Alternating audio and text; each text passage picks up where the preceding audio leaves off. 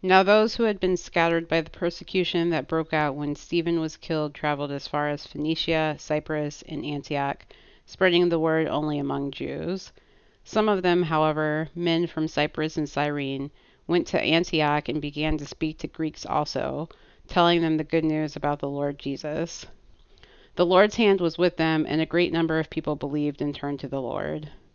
News of this reached the church in Jerusalem, and they sent Barnabas to Antioch. When he arrived and saw what the grace of God had done, he was glad and encouraged them all to remain true to the Lord with all their hearts. He was a good man, full of the Holy Spirit and faith, and a great number of people were brought to the Lord. Then Barnabas went to Tarsus to look for Saul, and when he found him, he brought him to Antioch. So for a whole year Barnabas and Saul met with the church and taught great numbers of people. The disciples were called Christians first at Antioch. During this time some prophets came down from Jerusalem to Antioch. One of them, named Agabus, stood up and through the Spirit predicted that a severe famine would spread over the entire Roman world. This happened during the reign of Claudius. The disciples, as each one was able, decided to provide help for the brothers and sisters living in Judea. This they did, sending their gift to the elders by Barnabas and Saul. Thank you again for reading the scripture passage for today. That came from Luke 11:19 through 30, and that comes from the NIV version of the Bible. And I'm actually going to be dealing with the entirety of Luke 11, but I wanted to hone in on verses 19 through 30. But I've entitled this week's sermon, Jerusalem and Antioch. Jerusalem and Antioch. And this is our series on the book of Acts, and this is a loving scripture series from Renew. We as humans are communal creatures. We gather, we connect, we eat together, we fellowship, we have friends, we do common activities, and we also tend to tribalize. We gather into our tribes for safety, for commonality, for protection. And in communities, we develop norms, rules, boundaries that help us define the lines, the identity of the community, and this helps to ensure safety and order and peace within the community. Like all of our cities or counties or towns follow laws and rules, and that's for safety and protection. Otherwise, how can we live in community if there aren't rules that guide us? But also social communities like church, a band of friends, hobbies, Facebook groups, whatever. There are rules and norms and boundaries in order to create a space of safety and belonging and keep order and peace in the community. And we are not necessarily aware, I think, oftentimes, if we're in a community and inside a community, we're not necessarily aware of the distinct identity and culture of our community as we're immersed in it. But, however, someone on the outside looking in can see those boundary lines, and can experience the unique ethos of the culture. Someone outside of a community, say, call it a church, coming in who's new to the church, doesn't know the inside language, doesn't know who's in charge or who the leaders are or how the leadership works, doesn't know the flavor, the culture, what people like to do, what are people's political leanings, how people dress, etc., etc., that an outsider would definitely feel and be able to say, this is the unique character, this is the unique culture of this church. This ethos and culture contributes to a sense of outsideness. And if the people on the inside of the community don't recognize or don't have a radical sense of invitation, inclusiveness, and hospitality, that outsideness, people, is really hard to overcome and say, oh, I feel a part of this. I feel at home in this. And at Renew, we always have a catchphrase where we say, welcome home. We want to We want to value this inclusiveness. We want to value inviting people. We value radical hospitality in order for people, when they come in, to feel at home. Like, we are a family, and when you come here, you are going to feel, the prayer is that you're going to feel like you're coming home. You're coming home to God. You're coming home to God's people. You're coming home to family. But as a community of faith, as the people of God, a question that I have, and a tension that exists in Scripture, and a tension that exists in every Christian community, Christian church, is how do you maintain holiness? And by holiness, I mean being set apart, being different, being God's people, being righteous and faithful. That distinctness of following Jesus, being disciples of Jesus, how you maintain holiness while at the same time embodying radical openness, radical inclusion, radical invitation, being radically missional. Missional meaning the church is sensitive to and on God's mission to spread the gospel, to make disciples of the world. Set apart yet called to enter in. Isn't that the tension you always hear? Set apart but entering in to the world. Not of the world, you may have heard it said. Not of the world, but in the world. That's the constant tension. Or community, building community versus doing outreach and ministry, doing evangelism. Either we're building a tight community, a fellowship within the church, among the believers in the members of the church, or we're stretching out and we're doing evangelism and outreach. We can't do this. If we do this, then we sacrifice this. If we sacrifice this, or if we do this, then we sacrifice doing that. And that's a dichotomy that's actually not necessary. It doesn't necessarily have to be. And it shouldn't be. And that's not what we see in Scripture. So when we hit the top of chapter 11, verses 1 through 3, it reads, "The apostles and the believers throughout Judea heard that the Gentiles also had received the word of God. So when Peter went up to Jerusalem, the circumcised believers criticized him and said, 'You went into the house of the uncircumcised and ate with them.'" Let's do a little review from the previous chapter, chapter 10. If you remember, Peter was in Joppa, but men from Cornelius and Caesarea were sent to bring him to Caesarea to meet Cornelius, who had just had a dream from an angel to come invite Peter. Then Peter has this dream. And what he dreams is, if you remember, the sheet comes down and all these animals on the sheet, including unclean animals, according to Jewish dietary laws, unclean, unkosher, if you will, and a voice from heaven saying, "Kill and eat. Kill and eat," 3 times. What God has made, what has been unclean, God has made clean.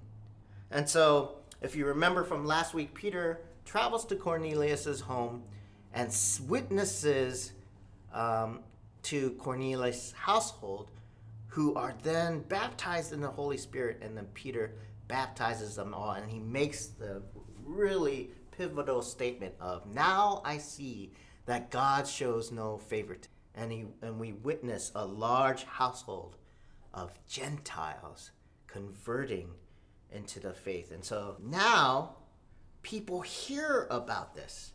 People back in Judea and back in the church in Jerusalem hear that, oh my God, Gentiles have been baptized by the Holy Spirit and are coming to the faith.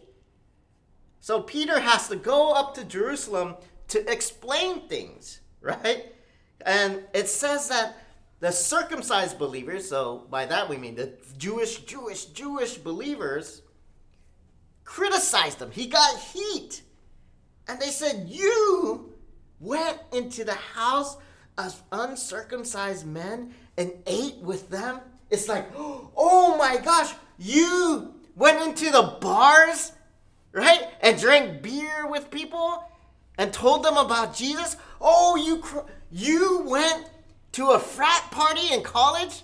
You were in a fraternity in college and you witnessed to people? Well, aren't they like bad people that party all the time and drink and do drugs all the time and fight all the time? You did that? Oh, you hung out with those bikers? You made a biker church, right? Of motorcycle riders? Right? Aren't they like, dangerous, violent people who wear leather and ride their Harleys? Oh, how could you do that? You hung out with those people? You went into that place? You ministered to the people of the street and hung out with them? And that's what the Jewish people are in Jerusalem are criticizing Peter for. And he's taking the seat. The church actually becomes a strong entity, especially in Jerusalem. And it has its culture, like we talked about. It's a community with its culture and its boundary lines. And those boundary lines were still strongly tied to Judaism and the ethnicity of Jewishness, what it meant to be a Jew and follow the law and the prophets and the dietary commands and the traditions, Sabbath, all of the temple rules and what is clean and unclean, what you can eat and not eat. It was still tied to ethnicity. And the way that Jews felt about Gentiles or Samaritans even, the half-breed Samaritans, like we don't associate, we don't even visit them in their house. We don't associate with the uncircumcised. That was so very a strong force, a highly nationalistic ethnic force. We don't know anything about that, right? In America, in our culture, a strong ethnic force. And what Peter is running into as he's had this vision and dream is an obstacle. Like, these ethnic forces aren't easy to break. And I'm going to come against heat. And Peter is feeling the heat for hanging out with Gentiles, for communing with Gentiles, for baptizing Gentiles without saying, oh, first you need to become Jewish.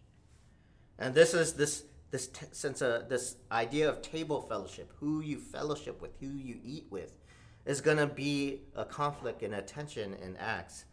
We'll see later in chapter 15. And actually in Galatians 2, if you want to do some more homework, in Galatians 2, Paul talks about actually a conflict, an argument he has with Peter. Right? They had a falling out. Paul and Peter had a falling out because even after this, Peter, even though Peter had this vision, like he was eating with Gentiles because God said, kill and eat, be open. These people are clean now. God shows no favoritism, right? When he would go to Antioch, he would sit at the tables, right? And eat with the Gentiles. And they made good food. They had great potlucks, right? They had some like pork, right? Pork ribs at the table. And he'd be like, yeah, I never had pork ribs. I'm going to have me some pork ribs, right? And then what Paul relays in Galatians is James and other leaders from the Jerusalem church, when they came and visited, all of a sudden, Peter, who was hanging out and eating pork, was like, oh, he got self-conscious. And so he started sitting with the Jews again, only the Jews. And Paul's like, what's up? You're selling out. You're throwing us under the butt. I thought you were hanging with us, hanging with the Gentiles. What's up with that?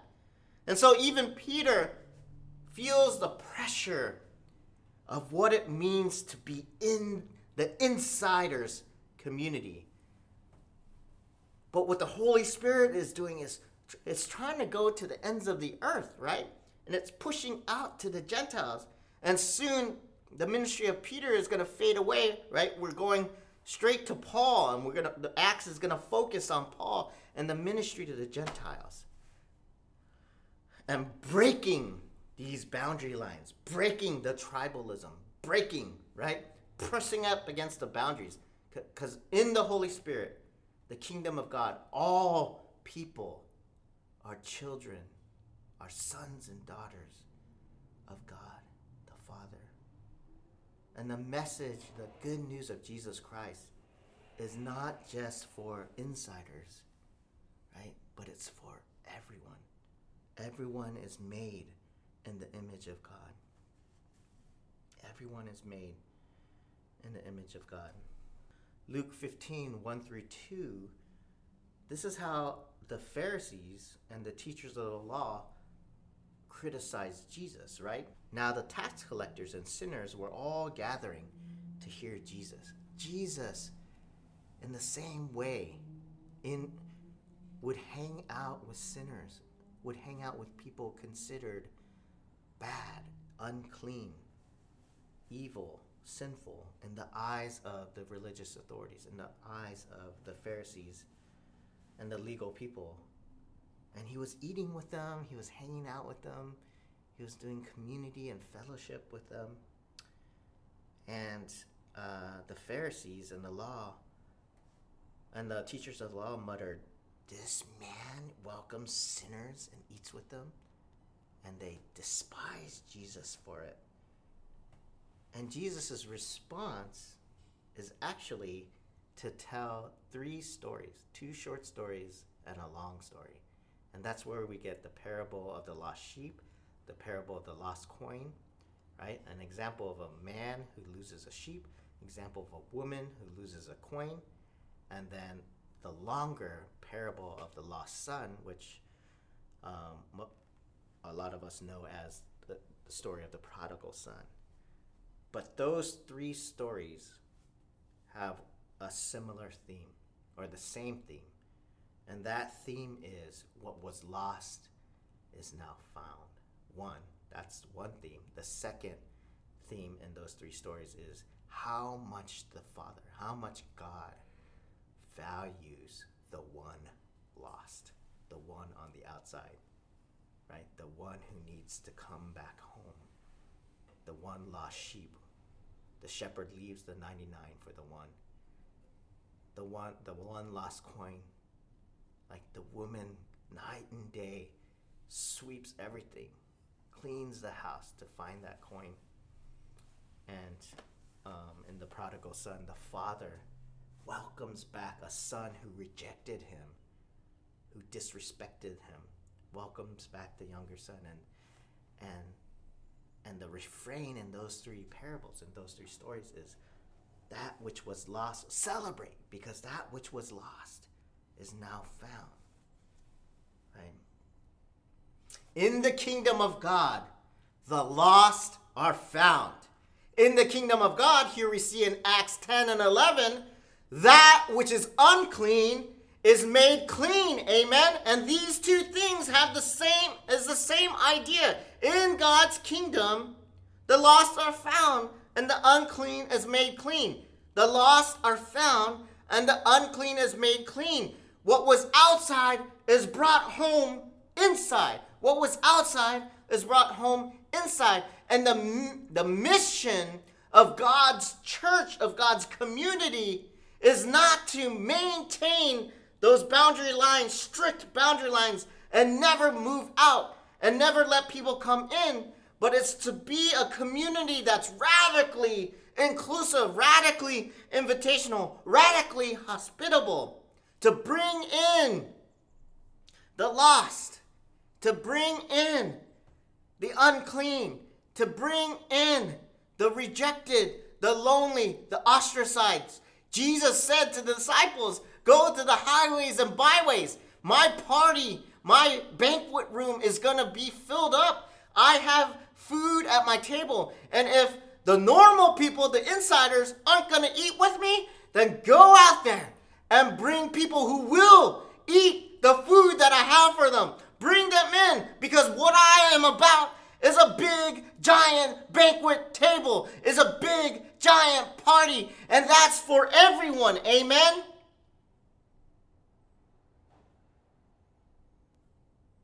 Don't get this wrong. God's heart is with the lost outside of the community.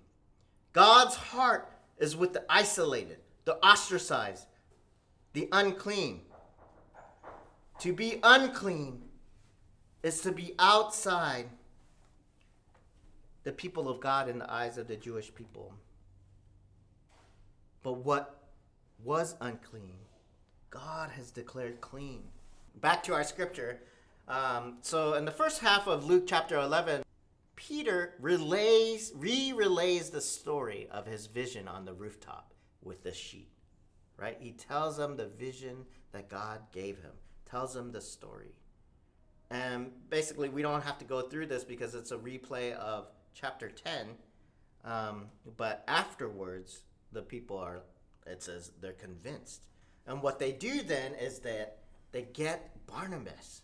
And if you remember earlier during after Saul's conversion, all the church were afraid of Saul, right? They wouldn't let, they're afraid of Saul because he was a persecutor of the church. So remember, Barnabas is the person that comes with Saul to the leaders of Jerusalem and says, this guy's okay. He vouches for Paul. And Paul was being persecuted, so we haven't heard from Paul for a couple of chapters because remember, he was persecuted by the Christians and he was sent to Tarsus. They sent him away to Tarsus to just chill there. But in the section that we read in the second part of Luke chapter 11, Luke reminds us of the people that were scattered by the persecution that broke out when Stephen was killed, and how the word was traveling to Phoenicia, Cyprus, and Antioch. But this word was only spreading to the diaspora, meaning among the Jews, right? The Jewish people in the outer places. But some of them, in verse 20 says, men from Cyprus and Cyrene went to Antioch and began to speak to the Greeks also, right? Not just Hellenist Jews or, Samaritan Jews that were living in the outskirts, but also to like pure Greeks, pure Gentiles, and telling them the good news. And this is how a church begins in Antioch. And news of this reached the church in Jerusalem, and so they sent Barnabas to Antioch. So Barnabas, whose name is son of encouragement, seems to be the person, the ambassador, right? The diplomat that goes and vouches for Paul, goes to Antioch, the outskirts, that crazy church up in Antioch, right? That's doing crazy progressive liberal things, right? Gentiles are becoming Christians and being baptized in the Holy Spirit. And it says when he arrived, he saw what the grace of God had done. And he was glad and encouraged them all to remain true to the Lord with all their hearts. He was a good man, full of the Holy Spirit and faith, and a great number of people were brought to the Lord.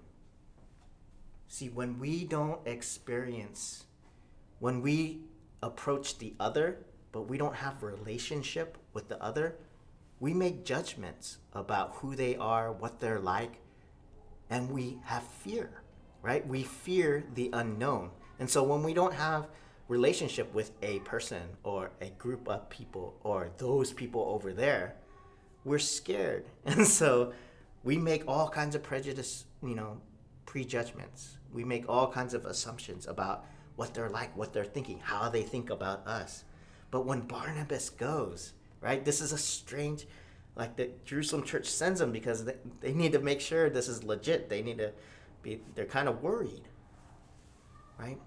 He saw what the grace of God had done.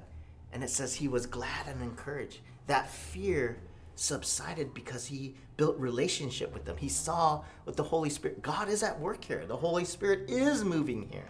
And because he was a good man, full of the Holy Spirit, right? He could see that and recognize that, and he continued to teach and preach to them, and a great number of people brought to the Lord. But Barnabas doesn't stop there. He's not just, I'm going to say hi, and then like leave them and say, put my stamp on it. He's like, the Spirit is moving here. People need discipleship. People need teaching. This needs to continue to grow as a church, right? So Barnabas has an idea. Remember Saul? Remember that guy? He's perfect for this. He's perfect. He's just the type of person to build bridges. He's just the type of person to be an apostle to this Gentile church. So Barnabas goes to Tarsus to look for Saul and recruits him and brings him back to Antioch. And for a whole year, Barnabas and Saul met in this church and taught great numbers of people. And they did discipleship and teaching and preaching. Can you imagine Barnabas and Paul, like for a year, every week, every day, just teaching, mentoring? Right? Wow, what powerful people at this church. And Luke mentions that it was at Antioch, the church at Antioch, where the disciples were first called Christians. Right? Little Christ, right? Little, the Messiahists, if you will. And then it ends, Luke 11 ends with random prophets would come from Jerusalem to Antioch. One of them, named Agabus, stood up through the Spirit, predicted that a severe famine would spread over the entire Roman world. This happened during the reign of Claudius. The disciples, as each one was able, decided to provide help for the brothers and sisters living in Judea. This they did, sending their gifts to the elders by Barnabas and Saul. So actually, so I've entitled this sermon, Jerusalem and Antioch. And in my head, in my mind, I see Jerusalem as the conservative church and Antioch as the progressive church, right? The liberal church where Gentiles are becoming Christians and they're eating pork at their potlucks. It's like, what the heck is going on? And it kind of like, for the church in Jerusalem, they're kind of, oh my gosh, this is getting out of control. Those people are singing those worship songs. They're eating pork and they're doing bar ministry. They're doing crazy things out there. No, we gotta go send Barnabas. And Antioch is like, oh man, people are becoming Christians left and right. Right? Man, the Holy Spirit is really moving. We dig this Jesus guy. And now Barnabas and Paul are teaching amazing teachings that people left and right are gathering, and they're drawn to the gospel and these amazing teachers. And prophets from Jerusalem are coming. There's going to be a famine, right? And we see that another summary, right? In this Antioch community, people are beginning to be generous, like in Acts 2. And they're giving because they hear of the need. But this time the need is in Jerusalem because a famine does come, a major famine. So this church, this mission church, this literal crazy church on the outskirts of Gentiles, right? Like those people that we've converted over there actually are the ones to turn. They become disciples and they bless the Jerusalem church, right? They give resources. They send through Paul and Barnabas money and resources to the true church in Jerusalem who are suffering, are poor because of famine. And so Jerusalem, the original church, is being blessed by this church on the outskirts of Gentiles. Amazing. Amen. In the kingdom of God, the lost are found, and the unclean is made clean. And in the story of the prodigal son, we see that the older son is lost as well, because when the father throws a party, the older son refuses to go into the celebration for the young son and is outside feeling bitter, right? I've been here this whole time. I've been faithful this whole time. I'm a Jewish Christian. I followed all the laws and the rules since my youth. And now these new people are here and all the rules are out the door. They can eat pork. They can do whatever they want, right? Rather than the father comes out and says, come in. You've always been with me. Celebrate. Are you so closed off that you can't see that the good news is going out to everyone? And you can't even celebrate because good things are happening? Your brother has returned home. He was lost, but now he's found. And this is exactly what's happening in Acts right now. The Holy Spirit is moving to new places, new people. The boundaries of the church are being expanded, and the people who you wouldn't even imagine would come to the faith are becoming baptized and following Jesus Christ, and even becoming disciples who are generous and giving back to the church. Celebrate! Celebrate, because the lost are found and the unclean are made clean. And my message to us, church, and my challenge as we go from this place is to celebrate, right? Don't be so uptight, but celebrate when God does a new work, even if it stretches your assumptions of who God is or what the community of faith should look like. God is going to turn our assumptions and our perspectives and our prejudices upside down as he does new things. Are you ready for that ride? Amen? Are you ready? He's going to turn that upside down. And to those of you out there who are still searching, to those of you who feel far from God or far from the church, maybe you didn't grow up in the church. Maybe you grew up in the church and you haven't been to church in a long time, but you just want to check out the streaming worship. God loves you, and God wants you home with him. Come back home. Come back home. He has a heart for you.